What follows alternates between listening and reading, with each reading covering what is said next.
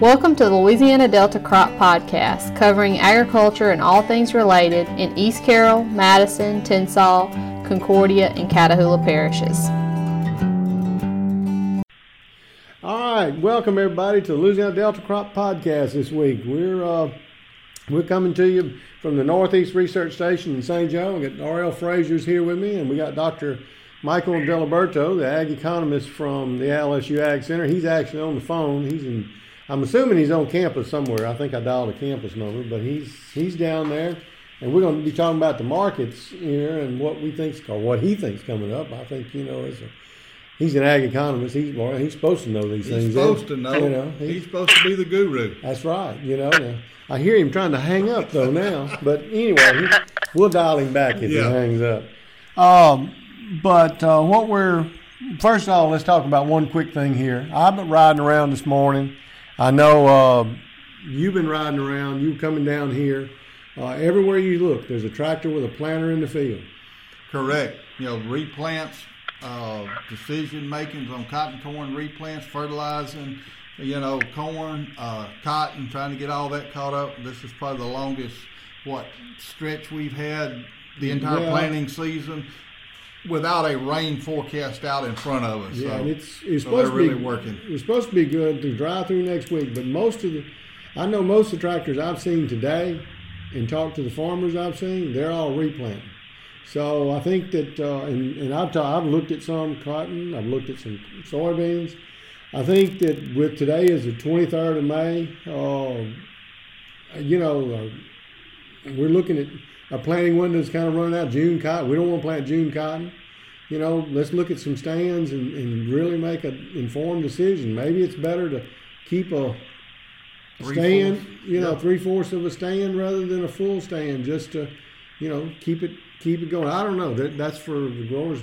But if they need some help doing stand counts and trying to figure it out, give us a call, and we'll be glad to come walk in some fields. That's what I've done. Well, the main thing, I think you just hit on the key point right there. Don't just walk out there and look at that field and say, not thick enough, I'm going to replant it. Do some stand counts. Know what you got, how many plants you got, and then make some economic decisions. Put a pencil to it. You got X number of stand, X number of plants, and then if I destroy these and replant, I'm 2 more weeks out behind. May or may not get a stand. Yeah. So don't just because it's not pretty, destroy it. Yeah, uniformity has a lot to do with it. Michael, you got any economic information about replanting? Any numbers we could throw out there? Mr. Dennis, I think the biggest thing, and y'all touched on this just a few seconds ago, was knowing how much cost you have invested in that crop, and how does that equate to where your break even is? What target price do I have? Is it worth me being delayed, or am I going to have to apply any additional inputs? Because that's going to come at an increased cost relative to where that crop is contracted or booked. And talk with your insurance agent. Know your options on a prevent planting. If you want to take the preventing plant payment, but maybe you want to put some late maturity group soybeans in behind that, how would that affect the payment rate that you get from that prevent planting cost? It really comes down to just trying to decide if it's a crop that you want to stick with or get out and get into soybeans. So I think knowing the cost and really equating that to how much time of the year you have left to do all this field work is going to be important. All right, you just touched on something right then, and I talked to a man yesterday, prevented planting. And this is down the river here next to the levee. He's got seep water. I mean, it's water's over the whole field. It's all seep water. I mean, he's looking at the middle of June before the water gets off at the earliest. And he was talking about maybe prevented planting and just didn't know what he wanted to do. Didn't even know if he could even get a crop in this year. What do you know about prevented planting like that? I know with prevented planting, there's a couple different options in there. If you're going to leave that acres unplanted, so you don't want to put another crop in behind it, you can get that full prevent planting repayment if you have that in your contract. if memory serves me right, that's about 55% of the original production guarantee. It could be as high as 60% if they bought additional prevent planting coverage options with their insurance agent. I do know it varies a little bit if you want to plant a cover crop on it. At the end of late planting, there's some options there. And you always could plant another crop, but again, if you want to plant another crop, you could take 35% of that prevented planted payment, plant another crop for harvest, but you're gonna have to do that before that late crop period ends as well. So there's some different dates on there that the grower needs to contact his agent and really look at all the available options he has and make an economic decision based on, again, can that be planted to something else? If he does that and takes a prevented planting, subject to his premium, how much is that going to net him versus, in some cases, what he's already done in that field in terms of fertilizer, field work, etc. All right, well, good. Well, that'll help a lot because there's a good. If you go from Arkansas to the end of Concordia Parish, the area we're in, there's a good many acres that have seep water or underwater. I know Catahoula Parish, the south end of it, got a big area underwater. Bunches Bend up on the north end of East Carroll Parish. I was up there yesterday. 3/4 of that's anywhere from 1 foot to 8 foot of water on it. Don't know when don't really anticipate them getting in there this year. So that's something that they're talking about now and considering. So I'm glad you were here to kind of shed a little light on some of it. So, but that all leads up now. The reason we got you here because everybody's into the markets. Cotton. Let's talk about cotton first. Cotton was real high, 77 at one time, 77, 78 cents next December. At one time earlier this spring, now it's 66. I don't think it's 67 cents today. I haven't looked at it today. What happened to the cotton market? Well, I think, the cotton market is really, as much as I hate to say it, I think when that May WASDE report came out from USDA, with regards to crop size, production, where exports were figured on new crop supply, I think that was what the trade and what the industry expected. I don't think what the industry expected was all the political rhetoric with the trade negotiations. And, when you talk about cotton, it's a crop that, 80% of it is produced for the export market. Cotton and soybeans, they've suffered from this policy drawdown with China here, and I think when you look at the futures reacted, the market is going to capture all that political, all that uncertainty, and that's why you saw the July contracts in cotton last week fall almost 10 cents in a week. I think the December contracts on new crop fell almost 8 cents, and that was just with the uncertainty. I think the market kind of built up some anticipation that a trade resolution was coming. These negotiations were kind of on track for the most part, and then when the U.S. announced it was going to increase the tariff rates, I think the performance of the stock market, the economic growth, where China's sector was, but also how was these tariffs going to affect the home goods, the textiles, the apparel companies? And so now we're kind of transcending agriculture and getting into kind of the overall performance of the markets. And I think that was cause for concern of why these futures really just tumbled pretty drastically over a span of about 4 or 5 days there. And I think I touched on that a little bit in that market report I had put out. And if any of your listeners are unfamiliar with that, I do a monthly market recap for corn, cotton, rice, and beans free of charge. And would be happy to send that out to anybody that wants it. But, really, that WASDE report that I talk about, and that's a report USDA puts out every month. The May report is pretty important because that's the first official report that USDA has for the 1920 crop year. So it's going to take those prospective planting numbers that we talked about at the end of March. It's going to put trend line yields with those, but it's going to be a first really objective analysis, if you will, for where that new crop supply and demand is going to be. With cotton, we saw an increase in area this year. Trend line yields are relatively normal, but the abandonment rates that we saw out of Texas last year, the southwestern part of Texas, the Panhandle, the High Plains area, good moisture content so far this year. Soil moisture was there in the profile.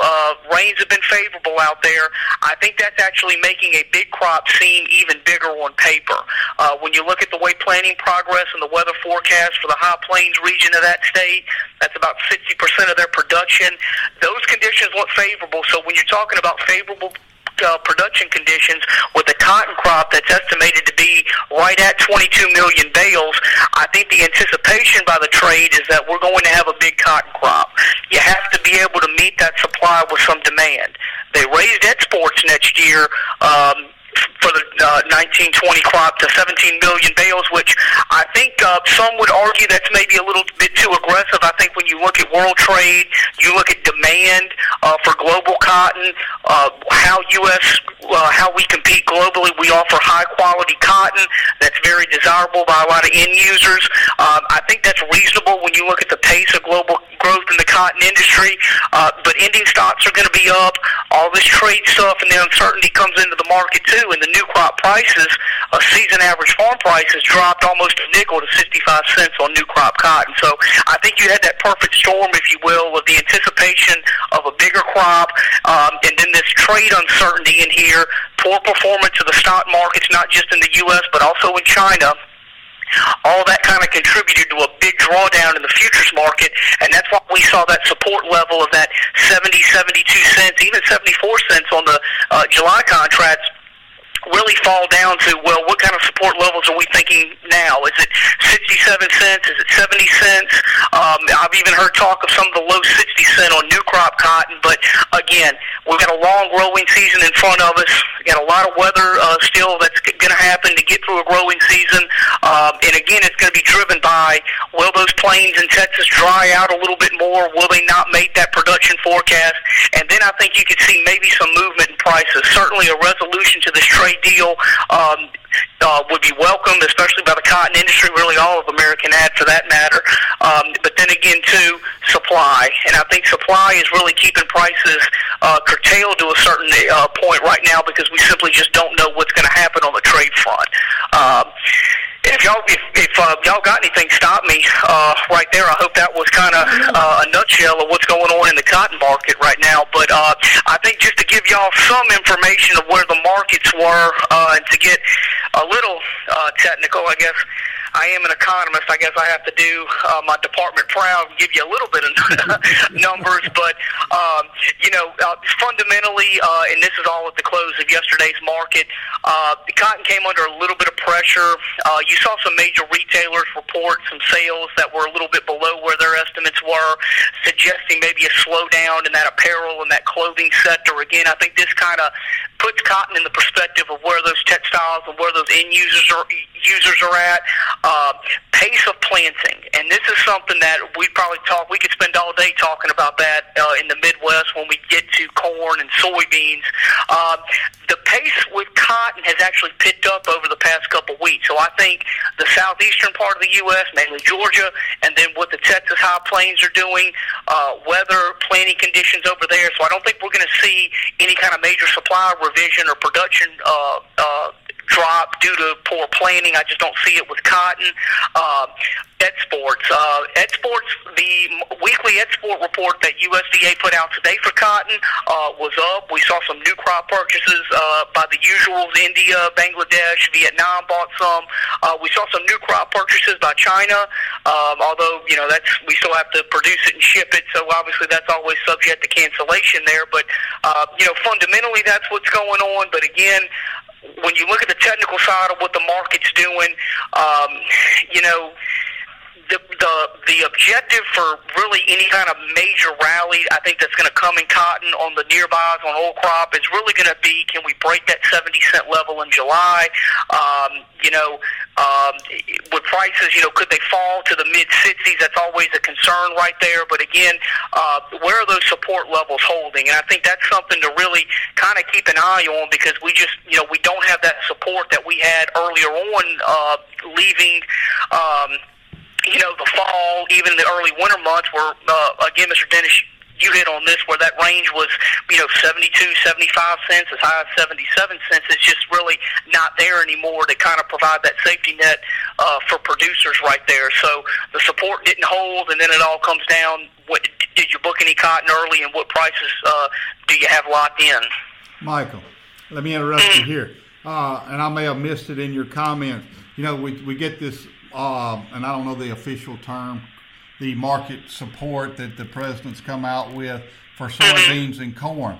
Did I miss it, or is cotton not included in that support package? Cotton, good point, Mr. RL. The USDA put out a press release this morning.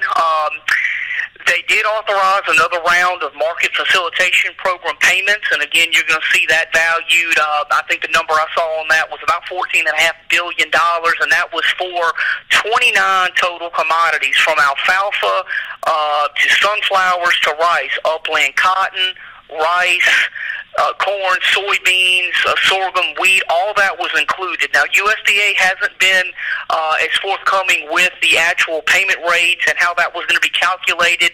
We do expect that there's going to be a little bit of tweaks to how that MFP program was administered last year. The way the language reads now, again, not a lot of details out there, but they're going to base it on historical aggregate production of all those commodities within different counties in the U.S., and they're going to evaluate how much money those payment rates are going to be, one, based on the county's historical performance, but then what they call, quote, a long-term estimate of what these trade effects, how much did they cost those U.S. agricultural sectors. I haven't seen any dollar amounts out there yet. I know Bloomberg put an article out earlier in the week that had a $2 per bushel payment for soybeans, 44 cents a bushel an acre for corn. I haven't seen those numbers verified yet by USDA. So, unfortunately, right now, that's the only information I have on those trade assistance for producers. But again, as soon as USDA puts some more information out there, we'll definitely send something through our county agent and through the commodity organizations and Farm Bureau in the state so we can get that information out to producers. But to my understanding, the way the press release read, it was going to be administered through USDA FSA. Those payments were going to be made in 3 installments, with the earliest possibly being made in August. But I know that's kind of a lot of what-ifs and kind of a general rundown of a pretty important program, but they just haven't released any kind of payment rates. They say they're still in discussions, and this program is still with the Office of Management and Budget for scoring. So I think once that gets done, you'll probably see some of the major ag outlets start to report on this in the coming days. All right. Let me ask something. We're talking about exports, and we're talking about soybeans and tariffs and all that. In northeast Louisiana, right here along the river, pretty much all of our soybeans go to the river. They go in a barge, and they go to Baton Rouge, New Orleans, and go overseas. What about the Mississippi River? I mean, the river just crested at Natchez yesterday. So what? They haven't been able to load barges. The elevator still got. What is all that impact going to have on the market? Well, really, it's earlier in the month of May, it was really the tale of two halves: the upper Mississippi River versus the lower. And what growers were doing in the upper portions of the river. The openings at ports north of here were delayed. I know a lot of barge companies were trying to look at different freight schedules for the end of May, assuming that floodwaters were going to subside. But, really the extended closure of a lot of facilities in the upper Mississippi River, really shut off the export market to a lot of the growers up there. And I think it's going to, likely to remain closed for a couple more months. And when you take away the river as a transportation mode, as a grower, the only marketing options you have are really to truck the crops somewhere else. Do you rail them to the Pacific Northwest? Again, that's going to satisfy those Asian markets for exports too. Or do you try to find a local operation that's willing to take it, subject to being at the mercy of whatever basis you can get, or do you just keep those crops in storage? And farmers, we're going to have to wait until that upper Mississippi River opens to transport their crops. a trade deal with China can certainly make those exports crops, make exporting crops in a traditional low period like we're seeing in May and June much easier. But, that's still in question too. But I think y'all kind of hit on this earlier. The lack of barge volumes is really offsetting the impact of barge capacity constraints, and the 3-month barge rates indices, when you look at what USDA reports, the shipping costs are slightly above where they've normally been. And, if crops need to be transported, the resulting increase in transportation cost will cause buyers to really widen their basis. The basis for soybeans, in a report that came out earlier this week, you saw it starting to close a little bit from where it was. It's still, nationally, it's still, 30-35 cents under. I looked this morning, I think the facilities in the Lake Providence area were maybe 6 cents under there. But, again, this is going to affect transportation, and obviously some sort of trade resolution would certainly increase optimism. But then again, are you going to be at the mercy of a high river that just simply won't allow you to send a crop, providing that you've just created a larger market for it? All right, with that, Michael, let me interrupt you here. Kind of touch on that, where you going with that. If they can't get their crop down here, could that possibly make ours more valuable? But the main thing I've been worried about, and I can't get a handle on, is, all the media reports, everything you see on Facebook, everything you see on TV, the rain, you look at the weather forecast, they're getting hammered as bad as we are, and they're continuing, and, the levee breaks up there. Everything you read tells you they're behind in planning, except for the USDA report that was out last week, or the one I read, said they were basically on track. There was no problem with their planning schedules. So what is your thoughts on this? And I'm not asking you to contradict the USDA market. I'm just saying, what is your thoughts for how is this going to affect the market between now and harvest up in what happens in the Midwest? Well, I think, too, when you think about those folks in the Midwest, and we all saw those pictures of Nebraska and Iowa early on, and with the devastation floodwaters they had. Those waters have rescinded a little bit. They've been able to get in the field and plant, but corn planting is behind. Bean planting is way behind, and I don't mean to use this highly economic words, a little bit and way behind. It all means a lot. But I think the market's starting to realize this. USDA, the way they look at normal planting intentions, they're going to wait for a couple weeks until they get their first reported crop production forecast of the year, and those are going to fuel what goes into that June 30th acreage or 29th acreage report. And that's going to be kind of that second in a series of reports that USDA puts out that simply answers the question, how many acres do we have of that crop? Corn planting is behind. I touched on this a little bit in my market newsletter. The University of Illinois, the ag economists up there, Todd Hubbs and Scott Irwin, did a really good job. They looked at using historical data with planting dates to try to estimate, okay, if we're 10% behind, if we're 20% behind, if we're 30% behind in the U.S. in terms of where we need to be for corn planting, how is that going to affect supply?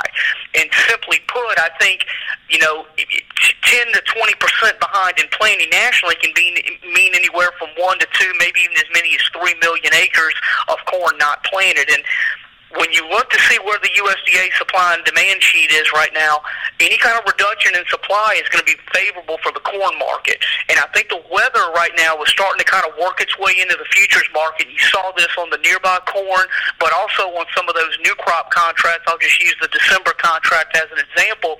You kind of see those funds and those traders, they're in almost record short positions. And I talked about what that means, and I think a lot of those words kind of get thrown around with some of the media reports and the news outlets and everything else, but that commitment of traders reports of where those spec funds and where those investors are relative to the number of contracts they hold for corn or soybeans in the futures market, and when they're in a net short position, they're kind of anticipating, okay, what's going to happen here? And as a rule of thumb, they're going to have their largest long positions when they think the market's near the top or a peak, and they're going to have their longest short positions, if you will, when they think the market's at a bottom. Now, I'm not trying to say the market's at a bottom right now, but the position of those funds would seem to indicate that they think a price rally is going to be likely.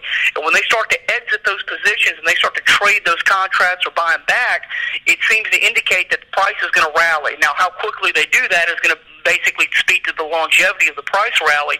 But I think when this weather comes in, right now there's a lot of uncertainties, a lot more rain in the forecast right now, that's starting to add fuel to the fire, so to speak, that maybe these acres won't get planted, and you're starting to see that corn market and the futures contracts start to realize this a little bit. So that's why you're starting to see them starting to gain a little bit. And, the weather could always change, and I think we know that better than everybody living in Louisiana. But it's interesting when you see these studies because they're trying to marry the agronomy and the economics together.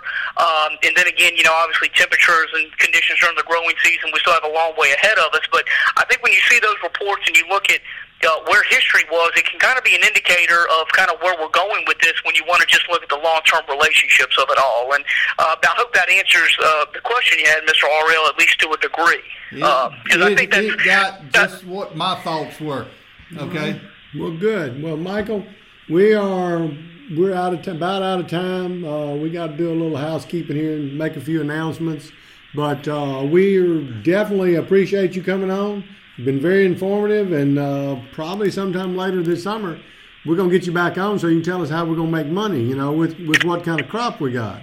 Well, let's do it. Like I said, this is my first podcast, and anything you guys need or your growers need, please tell them to give me a call. Always willing to help a producer in any way I can, but thank y'all so much for having me. Well, we sure appreciate you coming on. And Michael, Dr. Diliberto mentioned his market newsletter. Contact, if you don't get it on email, I know I get it and send it out to my email list. Just contact your local extension agent and get on the list. It's very good information, and he sends a lot of stuff. We get a lot of emails, and I just forward them on out just to my email list. But we sure appreciate it. We got a couple things here. I want to mention again the Dean Lee Field Day and Expo is going to be June the 27th. It's going to start at 2:30 in the afternoon with field tours. They're going to have some family and consumer science, 4-H stuff going on, horticulture, livestock. It's going to be a big day, fun afternoon, a good afternoon, a lot of good information to be learned. And then at 5 o'clock, there's going to be an industry expo, and that'll be available where you can talk to some people with industry, different things. And at 6 o'clock, they're going to have a meal. They're going to feed you. So it's a pretty intensive afternoon, and I think you can really learn something if you need to come. And it's free. Just all you have to do is come to the Dean Lee Research Station in Alexandria, right behind the LSU Alexandria campus. And I think that's about all that's going on in the RL. I think so. There's some things that's tentatively in the works. Coming, late June and July, but we'll let you know about those maybe next week until we get everything nailed down. All right, and anybody's got any suggestions, any comments, just subscribe to our podcast. Give us a call, me, RL, call Kylie Miller. Call one of us and say, I want y'all to talk about this, or can y'all find out about that? We're always looking for topics, and just listen to us, and like I say, subscribe, leave us a comment. Appreciate you. Thank you very much, Michael, again, and thank you, Dennis. All right. We'll talk to y'all next week. All right. The Louisiana Delta Crop Podcast is produced by the LSU Ag Center Extension Service. For more information, visit the lsuagcenter.com or contact your local extension office.